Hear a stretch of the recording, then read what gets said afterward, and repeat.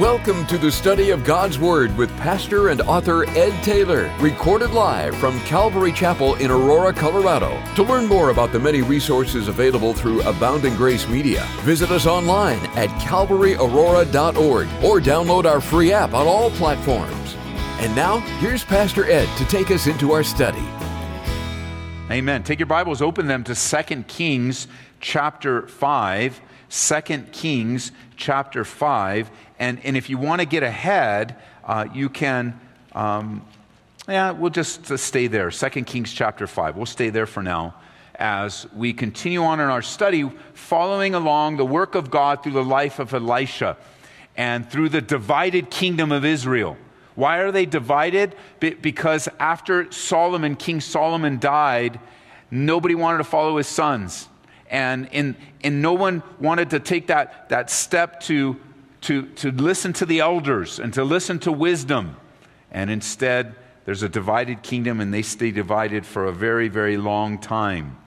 And last time in our study, we watched a Gentile get healed. His name was Naaman.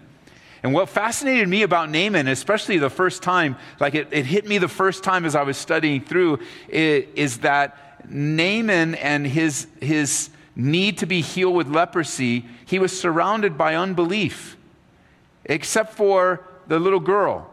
She had the faith to encourage him to do what's right. Not even the king of Israel had faith remember, he thought when Naaman came with the letters that there was some kind of declaration of war. And it just reminded me, those of us, and I do use the word us, that have a bent of skepticism in us. We just need to keep praying that God would take that away. You know, where you get a letter and it's a good thing, but immediately you're like, I don't know about this. I'm not sure about this. And there is a sense of being spiritually discerning. I don't lose your discernment, but I do think it's important to lose our skepticism. It will help us move forward in faith.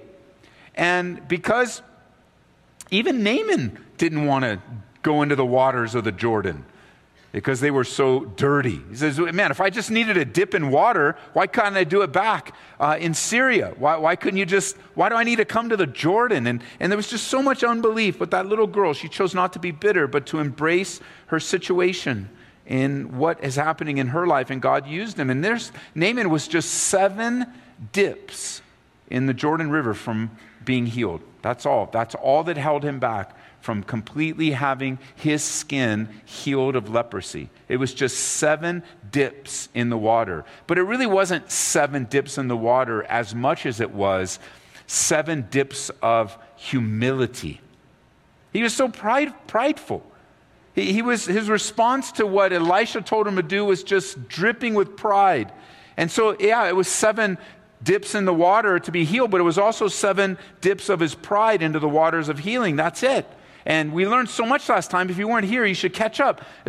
All this study from 1 Samuel all the way through is just one of the most fascinating parts of the Bible, except for the Gospels and following Jesus. It's just so fascinating, the work of God through ordinary people. Now, we learned last time how leprosy becomes a strong picture of the progression of sin in a person's life. But I also want to give you the flip side of that, because in one of the commentators, Pastor John Corson, he also draws out how leprosy is a picture of the salvation story. And I just want to share it with you if you take notes, because you can study it and see, every time you think of leprosy, it becomes a type of sin.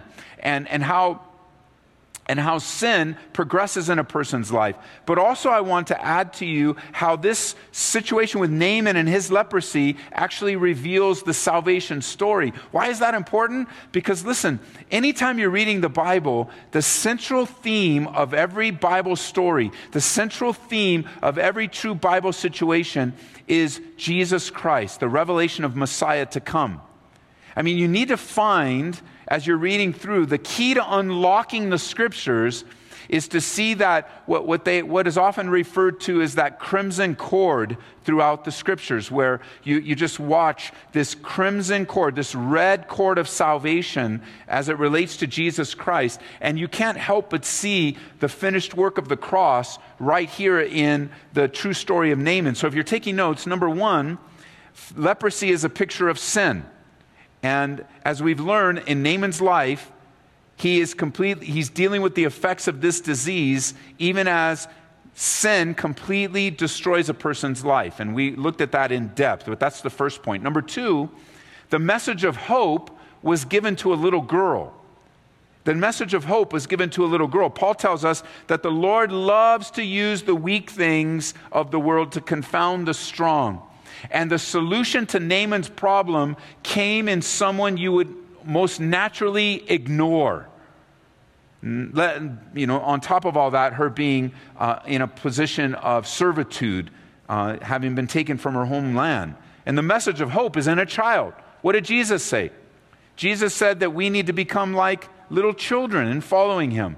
That simple, childlike faith. He doesn't say for us to become childish, but childlike in our faith.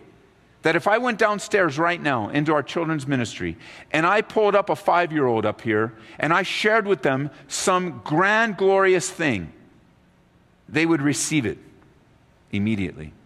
Unless one of your kids just cops an attitude on everything. But most of your 5-year-olds don't cop attitudes yet. And don't you shake your head and go, you haven't met mine yet. Well, they'll grow out of it. Don't worry. Just keep loving them. But most of the time, kids, they just receive. When my nephews found out that we were in Israel recently, and we had just texted them to say, hey, we came back. They're in California, and we're back. One of the things that was shouted or shared from the back was little Evan had wanted to know if we were where David and Goliath fought. He wanted to know that. And I text back, yes, we were there. We don't know exactly where the fight took place. Like Goliath's footprints aren't there in the middle of the valley, but we actually go. It's one of the places where we just pull off to the side of the road. We walk along a very busy street, very busy highway, I should say, and we go through and we walk back and we go into a creek bed filled with rocks that is in the Elah Valley. That's where the battle of the true story of the Bible where David takes on Goliath. It's right there in the Elah Valley. And part of our time there is to encourage everyone in the Elah Valley that after we're done with our Bible study and we worship there, time is given to go walk and spend some time there. And then in the creek bed, you can pick up some rocks and take them home. If you're a Sunday school teacher, you can bring a bag of them back. Take them into your Sunday school. If you want to bring some back to share, you can bring some back. You can bring as many back as you want to bring. They're there for the taking. And it's not illegal. It's okay. They bring a truck and dump rocks there every week. No, I'm just kidding. They don't. There's a bunch of rocks there, and so we take them back. And for me personally, the last 4 years, I've been taking a rock. It represents a giant in my life.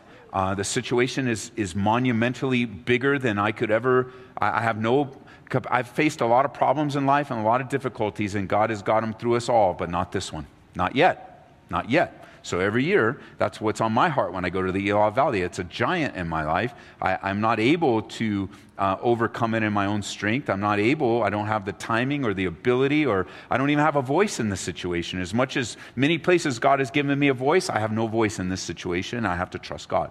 So I bring a little rock. Well, I always bring some extras, and I put them in my pocket and then throw them in my suitcase, and I bring them back. And so when I found out that they wanted to know if you could bring rocks back, before I left to Tucson, I put those rocks in an envelope, put a couple pictures in there that I took of that area, and I sent them to California.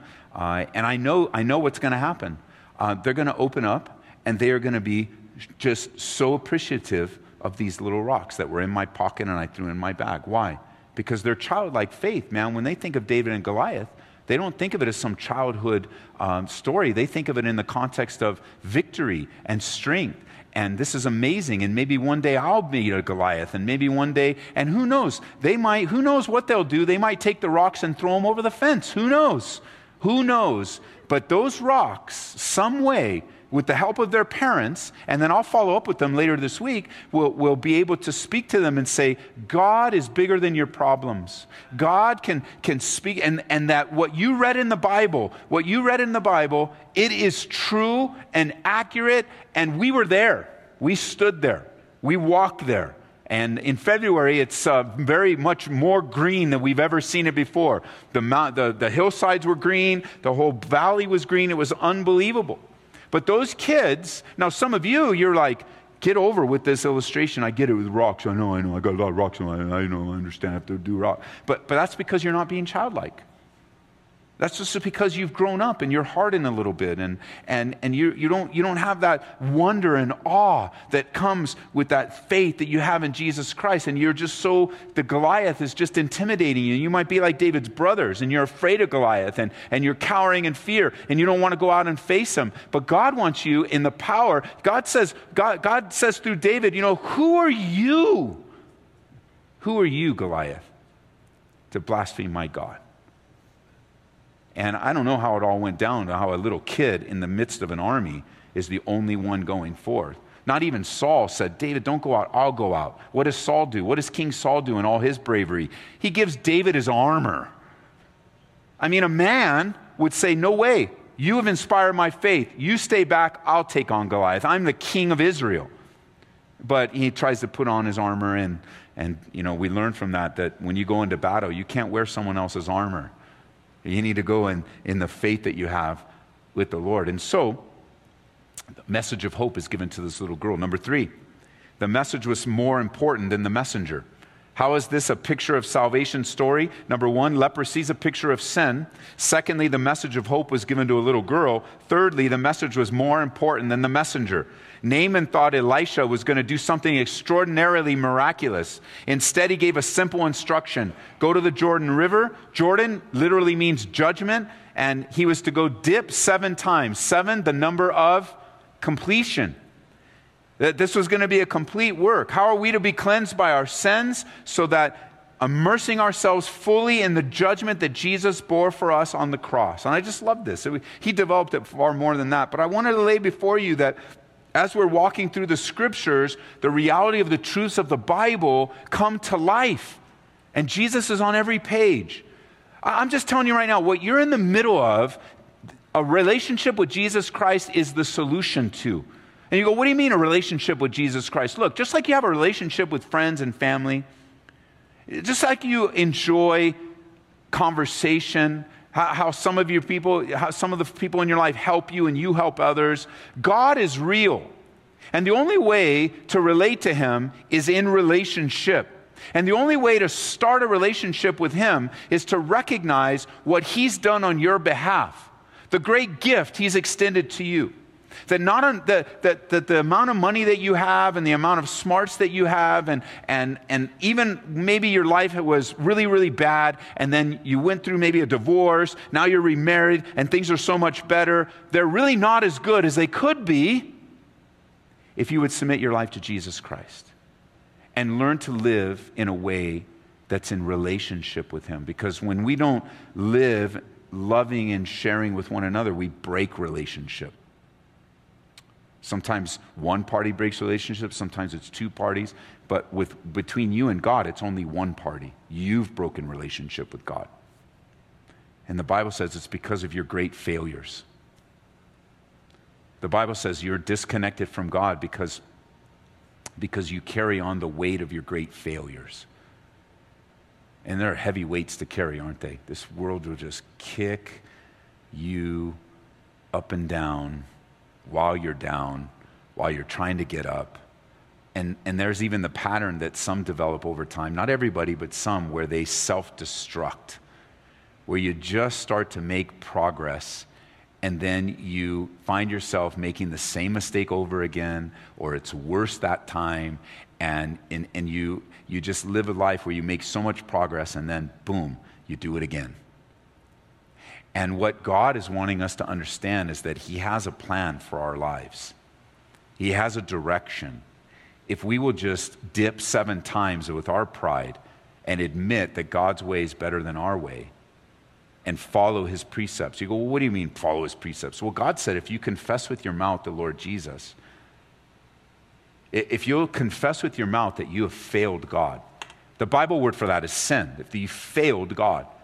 And if you will believe in your heart that God raised Him from the dead. And you go, what do you mean, believe in your heart? Well, let me ask, how many of you have never been to New Zealand before? Just raise your hand. I've never been to New Zealand, okay? Put your hands down. How many of you believe New Zealand exists? How can you believe that? You've never been there. It could be one of those other flat earth things, you know? New Zealand's off the end of the flat earth. The Bible teaches the earth is round, so you can dismiss all the flat earth theories, okay? But how do you prove New Zealand is real? Why do you even believe that? Stop believing that New Zealand exists. You've never been there. You've never touched the dirt. You've never heard the accent, mate, or whatever they say there. I don't know what they say, but you've never heard it for yourself. You've never seen a kangaroo there. You've never eaten the food there. You know, we have missionaries out there, but you haven't seen them there. Maybe they're taking pictures with a fake background, and they're right outside the doors, always peeking in, going, we're really not there. We're here. Why aren't we there? Because it doesn't. Why do you believe that? I'll tell you why. Evidence. There's evidence. And for everyone that raised their hand, you have determined that there's enough evidence that New Zealand exists without you ever seeing it, without you ever being there, without you ever visiting, without you getting on a plane, without you ever being there. You believe there's enough evidence, whatever it is for you, whatever the threshold of evidence is for you. It's all different. You believe New Zealand exists. Is there anyone here that has been to New Zealand? Okay, so these are the people, just in case you still doubt, that you can ask them. And what will they do? What will they do? They will give you eyewitness accounts of New Zealand. They will say, I was there. They will say, I felt that. I smelled that. I saw that. I was there. I handled that. I went on the bus, and I went to my friend's house, and I ate the special meal that was there, and I ran away from a kangaroo. Whatever it is there, they will be able to say, and you will then go over the edge, no doubt. You'll say, now I believe even more. I've never been there, but by the eyewitnesses, I was there. I believe it was there. I believe it exists because now the eyewitnesses put me over the edge. When it comes to Jesus Christ, how many of you have seen Jesus Christ in the flesh? How many? Oh my, not one hand. Not one hand. And yet, so many of us believe. Why? Evidence. There is so much evidence that points us in the direction that Jesus Christ is real. Piece after piece after piece of evidence. Of course, there's the Bible. The Bible is one of the greatest pieces of evidence that Jesus Christ exists. And you go, but Ed, I don't believe in the Bible. Okay, I respect that. I respect that at this phase in your life you don't believe in the Bible. And what we would do then for someone that doesn't believe in the Bible is then we would begin to give you evidence of how this book has made it through the test of time. How emperors and kings have tried to destroy the Bible. How, although we're reading it in the English language today, how we could go backwards and show you how the translations would match to the thousands of manuscripts that exist today that take us to about the 1st century. We don't have the autographs, but we have copies of the autographs. How we would be able to tell you that all those pastors, all those that were teaching the Bible in the 1st century, that if we didn't have a Bible, and none of us had a Bible today, and none of our apps could pull up a Bible, that we could go to the men that taught the Bible in that 1st and 2nd century, that century right after the apostles, everybody in the Bible, they died off, and it was those guys that followed the apostles, the followers of Jesus. You had Jesus, those that followed him, and then the next generation. After those guys died, there was another generation because it keeps getting passed down like I'm passing it down to you. So that second generation of believers, when you read through their messages, they quote the Bible to like 98 or 99%. So if you took all their quotations, you can make the Bible, you could take the Bible out of their quotations and say, look, this is what they were saying in the years, 100 to 200 AD. And so there's evidence. There's archaeological evidence. Just like I mentioned earlier, if we went, I could take you to Israel. You want to go to Israel and see things with your own eyes? I could take you there. And I can show you where things took place. Well, I don't know if Jesus ever went on the Sea of Galilee. I'll take you there and you can walk in the Sea of Galilee. Take your shoes off and go dive in if you want. It's still there. Yeah, well, I don't know about this, what Mount of Olives, and where the Bible says that when Jesus comes back, he's going to stand on the Mount of Olives and he's going to break right down the Kidron Valley, right into the eastern. Well, we could take you there. We not only will see the big picture there, but we'll walk right up to it. You'll be able to see it. You can touch it. You can smell it. You can lick it if you want. It's all right. You go, man, I licked the dirt off the ground in Israel. Great. Tell your grandkids. That's very exciting. You can do it. The archaeological evidence is amazing. The ability to know that the manuscript evidence, it's unbelievable. The fact that this book would be able to prophesy and predict hundreds and hundreds and hundreds of things to a T. Not just, how sometimes those that try to predict things today, they'll go and do, I think tomorrow it will be blue skies. Well, come on, man.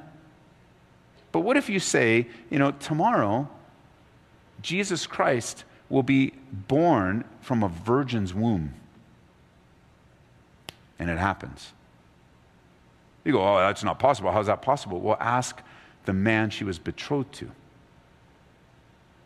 He'll attest to you that they had yet consummated their marriage. I mean, it's just unbelievable. The statistical probability of all these things coming together so that the message really is far greater than the messenger. It's far more important. It's far greater. And you can bring your skepticism to the Bible. And you can bring your skepticism to who God is. And you could bring your skepticism to a church and the teaching, and you're listening on the radio, you're just yelling at the radio right now, I don't believe it, I don't believe it, I don't believe it. But the reason you're yelling is because there's parts of it that you know are true, and you're fighting to do things your own way. And here's what happens. God will allow you to do things your own way. Coming back to Kings, if Naaman would have said, forget you, I am not dipping in the Jordan, peace out. I'm going back, and if it all needs is to dip in some river, there's more, as he says in the beginning verses that we saw last time, that there's rivers in Syria. I'll dip in there.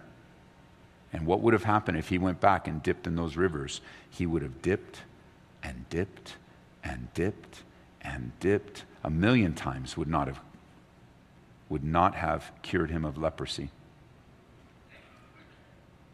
Doesn't it fascinate you when you're reading this story? And I know we're not even getting into the next section. We probably will next time. But I just sense I want you guys, maybe on your mind, maybe you're talking to somebody like this, or you're wanting to communicate. But Naaman has everything a person would want.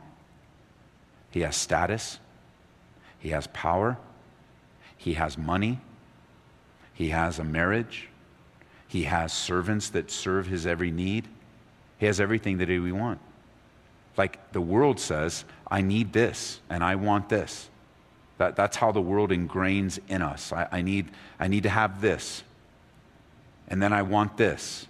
You open up the magazines, or you're walking through Safeway, and there they are on the tabloids, and what is being professed to look what they have. Look what they have. Even in the hotel in Tucson, we had walked in because we left the TV on, and we had walked in the evening, and one of the shows was something about like mega rich mansions or something. And I was watching it before I flipped the channel, and I was watching it, and I was thinking, this is somebody's desire. They want this mansion. This multi-million, they not only want the mansion, but they also want the job that gives them the mansion or the inheritance or whatever. They want the money. They want the mansion, they want the money, they want the life. They want what they see on television. And the Lord's just speaking to some of you, you're like, that's what I want. I know what the Bible says, that the love of money is the root of all evil, but it's almost like that verse, you believe it, but then you're like, Lord, you can test me. I'm all right. You test me on it. And maybe it won't, maybe love and money won't affect me like that. Just test me. Just give me some money, and maybe I'll find out. And yet you've got everything, you got your dreams and hopes, or in our country, the American dream. And that's just lined up. This, and this. And it changes from time to time. But man, I want everything. Isn't it fascinating to you that when Jesus says, don't go after this stuff. Don't do it. Don't do it. Because this is what the world goes. He used the word Gentiles, but what he's really saying, this is what the world does. This is how the world lives. Don't go after that. Don't overly desire those things. Why? Because your Father in heaven will provide for you. The life of faith and the faith that you have and the faith that's exercised, how you're growing and trusting God is more valuable than any bank account, any house, any career, any piece of clothing. And he said, what did he tell us? He said, don't worry about what you're going to eat. Don't worry about what you're going to eat. But doesn't food take so much of our time and our thought life? And I say, well, we don't worry too much about what we eat. We're a blessed country. We're a blessed nation. But doesn't the Bible says, don't worry about what you're going to eat, but what's on our mind? Eat. It doesn't have to be sinful. I'm not speaking like, oh, Ed, what do you want me not to think about? No. Just telling you. Look what captures your heart. And what else he says? Don't worry about what you're going to wear. Don't worry about your clothes. And what is every mall made up of? Clothes and food. Look at the commercials. Clothes and food, maybe cars. Clothes, food, and cars. Clothes, food, and cars. Clothes, food. What am I going to wear? What am I going to wear? Hey, we're going. What am I going to wear? What am I going to wear? Again, it doesn't have to be in the sinful realm. It doesn't even have to be like disobediently. He says, don't do that because that's how the world does things. That's how the world operates. He says, don't worry about those things. But you know what? Matthew chapter 6, verse 33. Seek God first. Space says, you go after God first. You make him the supreme priority in your life. You run after who God is and what God wants for you. You go after him. And all these things will be added unto you. God doesn't want you naked and starving. That's not the point. Naked and starving. Oh, here we are as believers. First of all, that would be really weird. If the only ones in the church were naked everywhere. What's wrong with you? I'm a believer. Yeah, but you're weird, dude. Like, put some clothes on. No. Jesus said, don't worry about clothes, so I'm just going to walk around, not worry about clothes. Well, what's that sound I hear? Oh, that's my stomach. What's your problem? I haven't eaten. Well, why? Because Jesus told me I should be naked and hungry. Oh, show me that in the Bible. No, that's not the heart of the matter. How many times do we miss something that Jesus has for us because we miss the whole point? The whole point isn't for you to be naked and starving. The whole point that our Jesus was saying, he says, you want the fullness of life. You want satisfaction in life. You're not going to find it in money, and you're not going to find it in food, and you're not going to find it in clothing. You're going to find it in God and his kingdom, which means his rulership over our lives. And what has God done? God has let you rule your life up to this point. Like those of you listening to me right now that don't have a real relationship with God, God has let you rule your life up to this point. And I would have to follow up with that and say, well, how's it working for you? How are you in the satisfaction category? How are you in the peace category? How are you in the confidence category? Who do you run to when you have trouble? Where do you go when the doctor says, I'm sorry, but I can't help you? What happens when your bank account has a negative in front of it instead of a positive? It's red, not black. Where do you run? And God will continue to allow that part of your life. See, the message is more important than the messenger any day of the week. And like Naaman, leprosy is a picture of sin. And all of us have sinned, the Bible says, and fallen short of the glory of God. All of us have. We all hit the brick wall. We all hit the place where I have no ability to get out of this. Secondly, the message of hope was given to a little girl.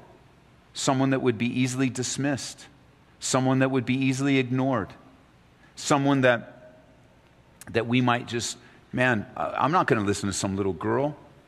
And you come into a church service or you turn on some radio and you go, I'm not going to listen to some guy telling me about the Bible. What gives him the credentials and what gives him the, in this environment, well, what seminary did you go to, man? What makes you such an authority on the Bible? But one thing you have to learn is that the world values human authority, but God is really the only source of authority.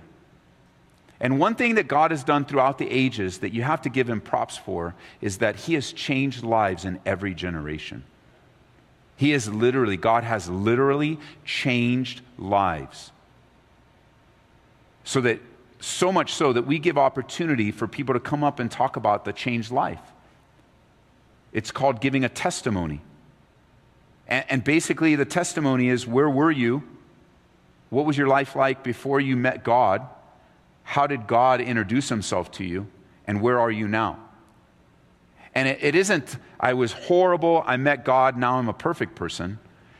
I was horrible, I met God, and God is working the horrible out of me. He's changing me. He is making me less and less of what I was and more of who I am. I was talking to a young man not too long ago. He was talking about the concept of Alcoholics Anonymous and some other like-minded programs like that, and how it was helping him. And so I'm like, yeah, man, that's really good. I'm encouraged that it's helping you. And we talked a little bit about it, but I asked him, I said, and the topic was, what do you think about that kind of, Ed? What do you think about that? And so I asked him, I said, do they make you stand up? I mean, do they do this? Do they make you stand up? And I'm not going to mention what the Anonymous was he was on, but they'll use Alcoholics Anonymous because that's a prevalent issue in our society. And I remember, because I had to go to AA, I was court mandated to go to AA when I got popped for my second or third DUI. They took my license away, made me go to all these classes, and then I had to go to AA. And I remember getting signed in and everything. And then I learned this. They taught me to do this. I'd get up in the group, and I would say, my name is Ed, and I'm an alcoholic. And back then, that was a true statement. So that I could get up in that group and I could say that was actually what I was. I was completely addicted to alcohol with really no hope of ever getting out from under it. That even when I was going through Alcoholics Anonymous, I was thinking of a way to drink and to get back to my life. I know it was bad. I know I just bankrupted my little family again. I know Marie's going to leave me. I know my son doesn't respect me. I know I have the potential of doing great damage under that. And I know, so I'll go through the classes, but I think after I'm done with the classes and I get my license back, I can just figure out a way to drink without getting in trouble again. That's how my mind worked. Why? Because I was completely sold over to it. I was under the power of it. But then in February of 1991, in a church not unlike this, I was introduced to the hope and the love and the changing power of God. I was told the gospel that Jesus Christ was sent into the world to relate to me and to come and sacrifice his life. Now, my dad was very sacrificial, my mom was sacrificial, but they didn't give their lives for me. They didn't give their lives unconditionally for me. And when I heard about the love of God, when I heard a pastor teach about the love of God, I could only respond by saying, I don't think God could love me. I don't think that pastor's completely accurate. I don't think he knows everybody in the room. Because there's a lot of people in this room that are probably 1,000,000 times better than me. And God can love them. But me, I know me. There's just no way. I don't even love me. So why would God love me? And yet there was such confidence in the love of God. And the confidence is this. God demonstrated his love. That's what the Bible says. God demonstrated his love, that while we were still yet sinners, Christ died for us. There was sacrifice. Like, even in our worst condition, God demonstrated. He didn't just say it. He says, if you ever doubt it, look. Jesus Christ died an innocent death for you and for me. And I responded to the invitation, as I'm going to give in just a moment to you. That anyone wants to experience that love and the forgiveness, that you can do that today. And I responded. And while I didn't understand it completely at that day, something happened to me in that evening. I didn't feel it. Fireworks didn't go off. I felt very much like the same knucklehead that walked into that church. But behind the scenes, God did something. And one of the things that God did was he made me a new creation in Christ. All things passed away in the past. Behold, all things are new. So that if I was to walk into an Alcoholics Anonymous meeting to support somebody and to be there with them, and they asked me to get up, I would say, my name is Ed, and I'm no longer an alcoholic. I haven't been an alcoholic from the millisecond that Jesus Christ saved my life. He delivered me instantly in that moment from my addiction to alcohol. He delivered me spiritually, he delivered me emotionally, he delivered me physically, so that I am no longer, it would not be the truth for me to stand up and say, I am Ed and I am an alcoholic. That's not the truth. The truth is that I am Ed, and through the power of God, he has delivered me from something that I cannot deliver myself from.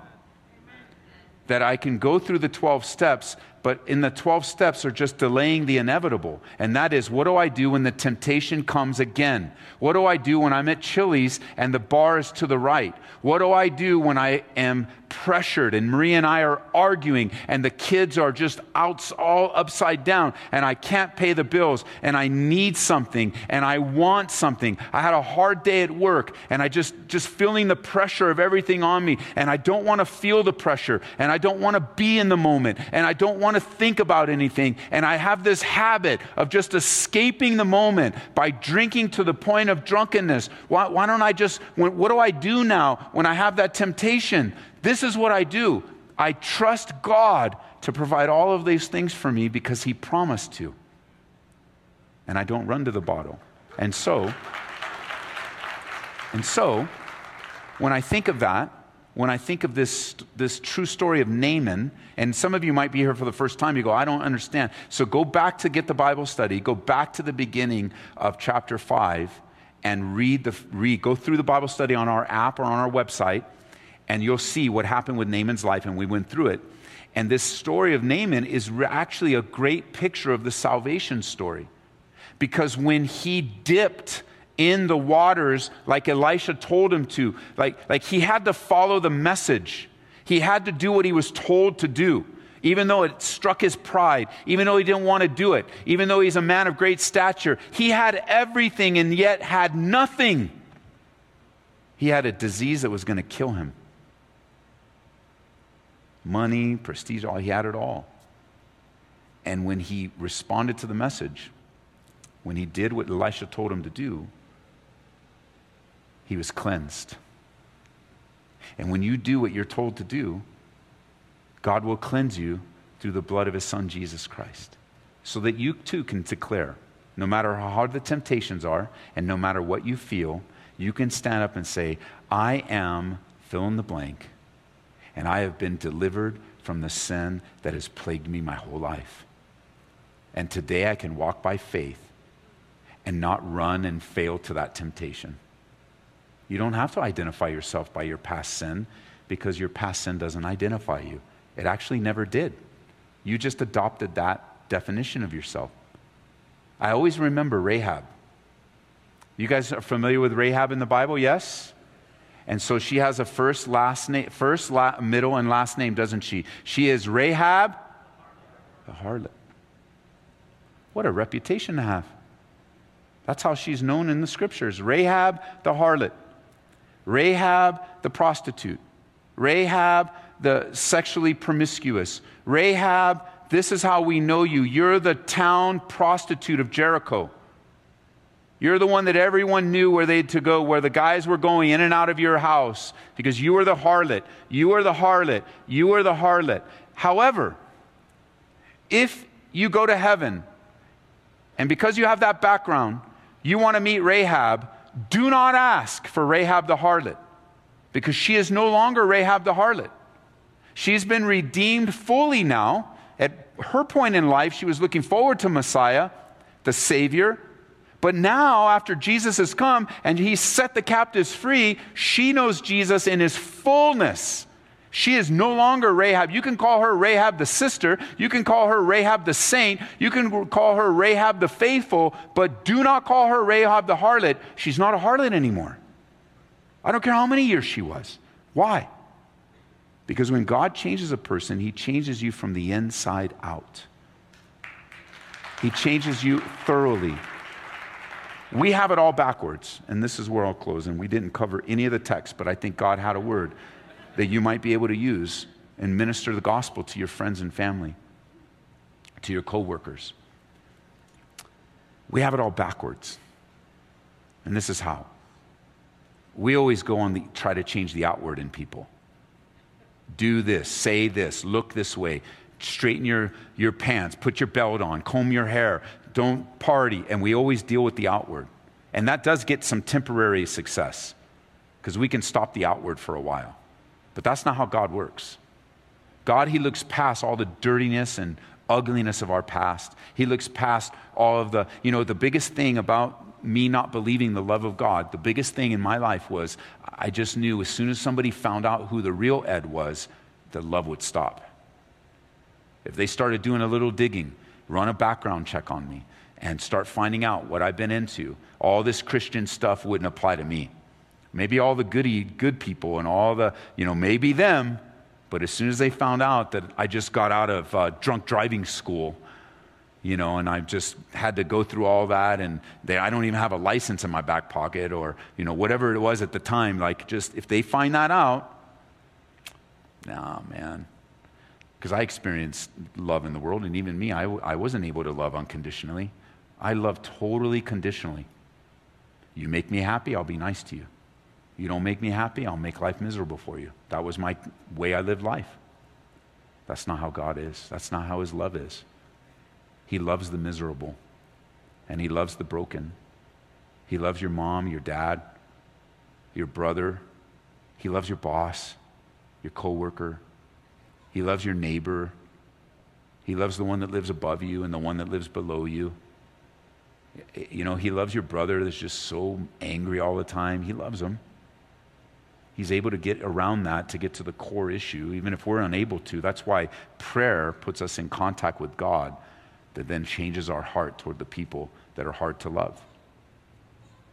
So when you leave here, you have a story in the Bible that's very fascinating that you can use as a way to share the gospel. This guy Naaman has it all except something he has no power over. His leprosy, money couldn't deal with it. Position couldn't deal with it. Titles couldn't deal with it. Castles or whatever he lived in couldn't deal with it. He had something that no one could deal with but God. And God did deal with it through an obscure message. Because the cross is an obscure message.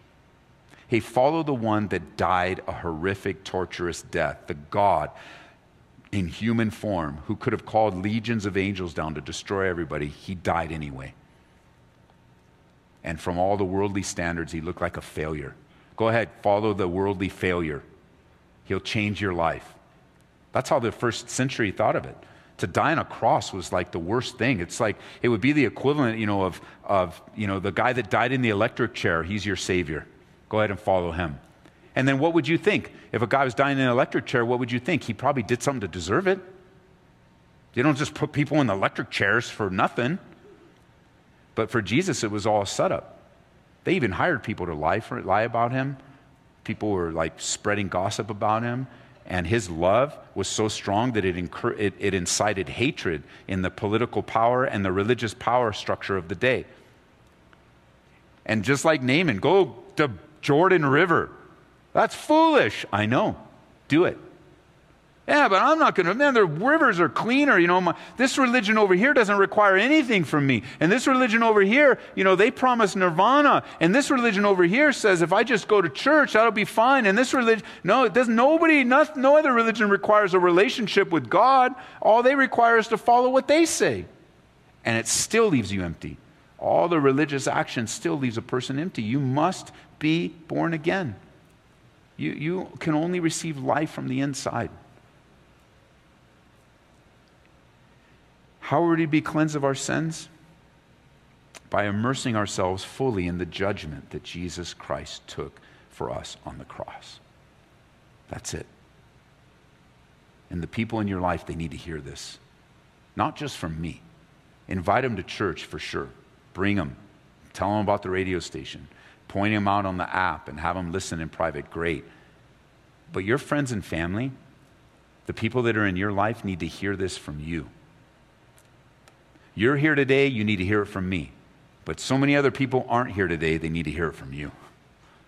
You are equipped to share the love of God. Right? Because everybody believes in New Zealand, and except for like 3 or 4 people, you've never been there. And we all believe in Jesus. Why? Because of the evidence of a changed life. The Bible says that there were 500 people that witnessed his resurrection, like in the day, that touched him, ate with him, hung out with him. Like Jesus died, but he also rose again. That's power. The power of the cross is verified in the power of the resurrection. Jesus Christ is alive. And the reason there's power in my words today is because of the life of Jesus Christ. These are not merely English words, but rather words that are activated and brought to life through the power of God, his resurrection power. Your marriage needs resurrection power. Your singleness needs resurrection power. Your bitterness needs resurrection power. Your conflict needs resurrection power. The good news is, by faith in Jesus Christ, we are more than conquerors through Christ who died and rose again for us. So, Father, I'm just encouraged, God, by the simple truth of the gospel, the good news that our sins can be forgiven, that you would move and activate and motivate a church to live out the gospel life, that even on a gathering here in midweek, we would not be religious, but we would be hungry. We would be thirsting. You said, blessed are those who hunger and thirst for righteousness, for they shall be filled. But seek ye first the kingdom of God and his righteousness, and all these things will be added unto you. I pray for those today listening that are identifying themselves by their sin.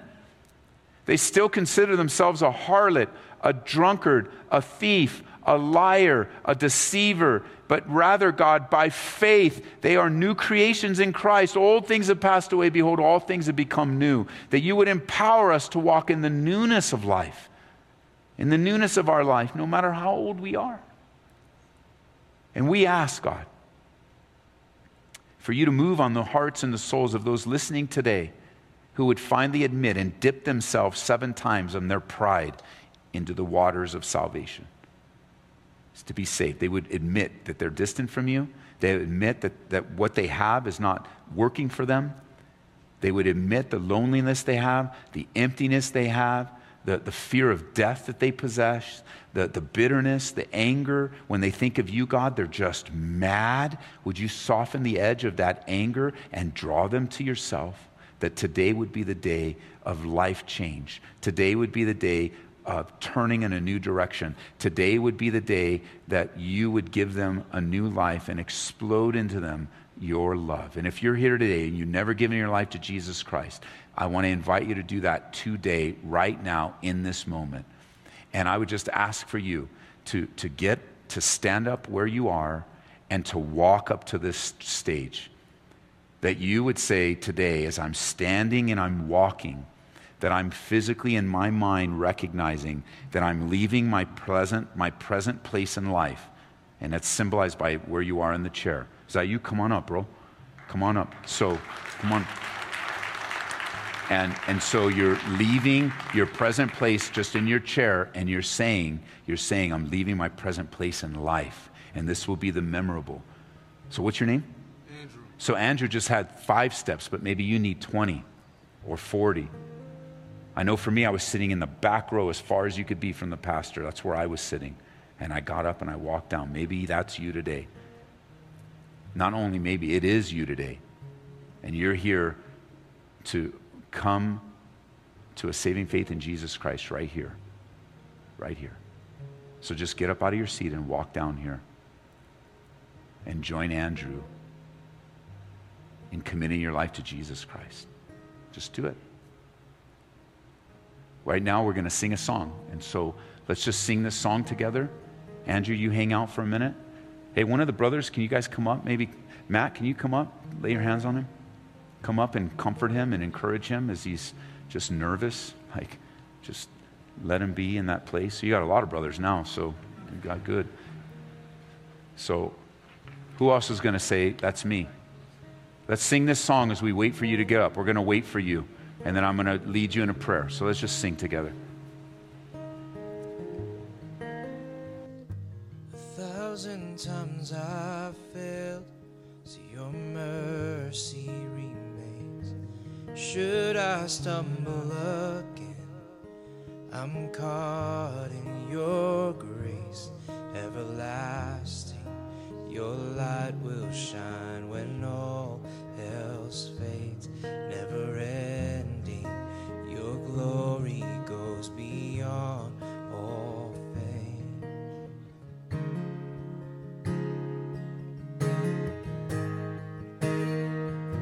You will above all else, my purpose remains. The art of losing myself in bringing you praise. Everlasting, your light will shine when all else fades. Never ending, your glory goes beyond all fame. My heart and my soul, I give you control. Consume me from the inside out, Lord. Let justice and praise become my embrace, to love you from the inside out. Everlasting, your light will shine when all else fades. Never ending, your glory goes beyond all fame. And the cry of my heart is to bring you praise from the inside out, Lord. My soul cries out to you.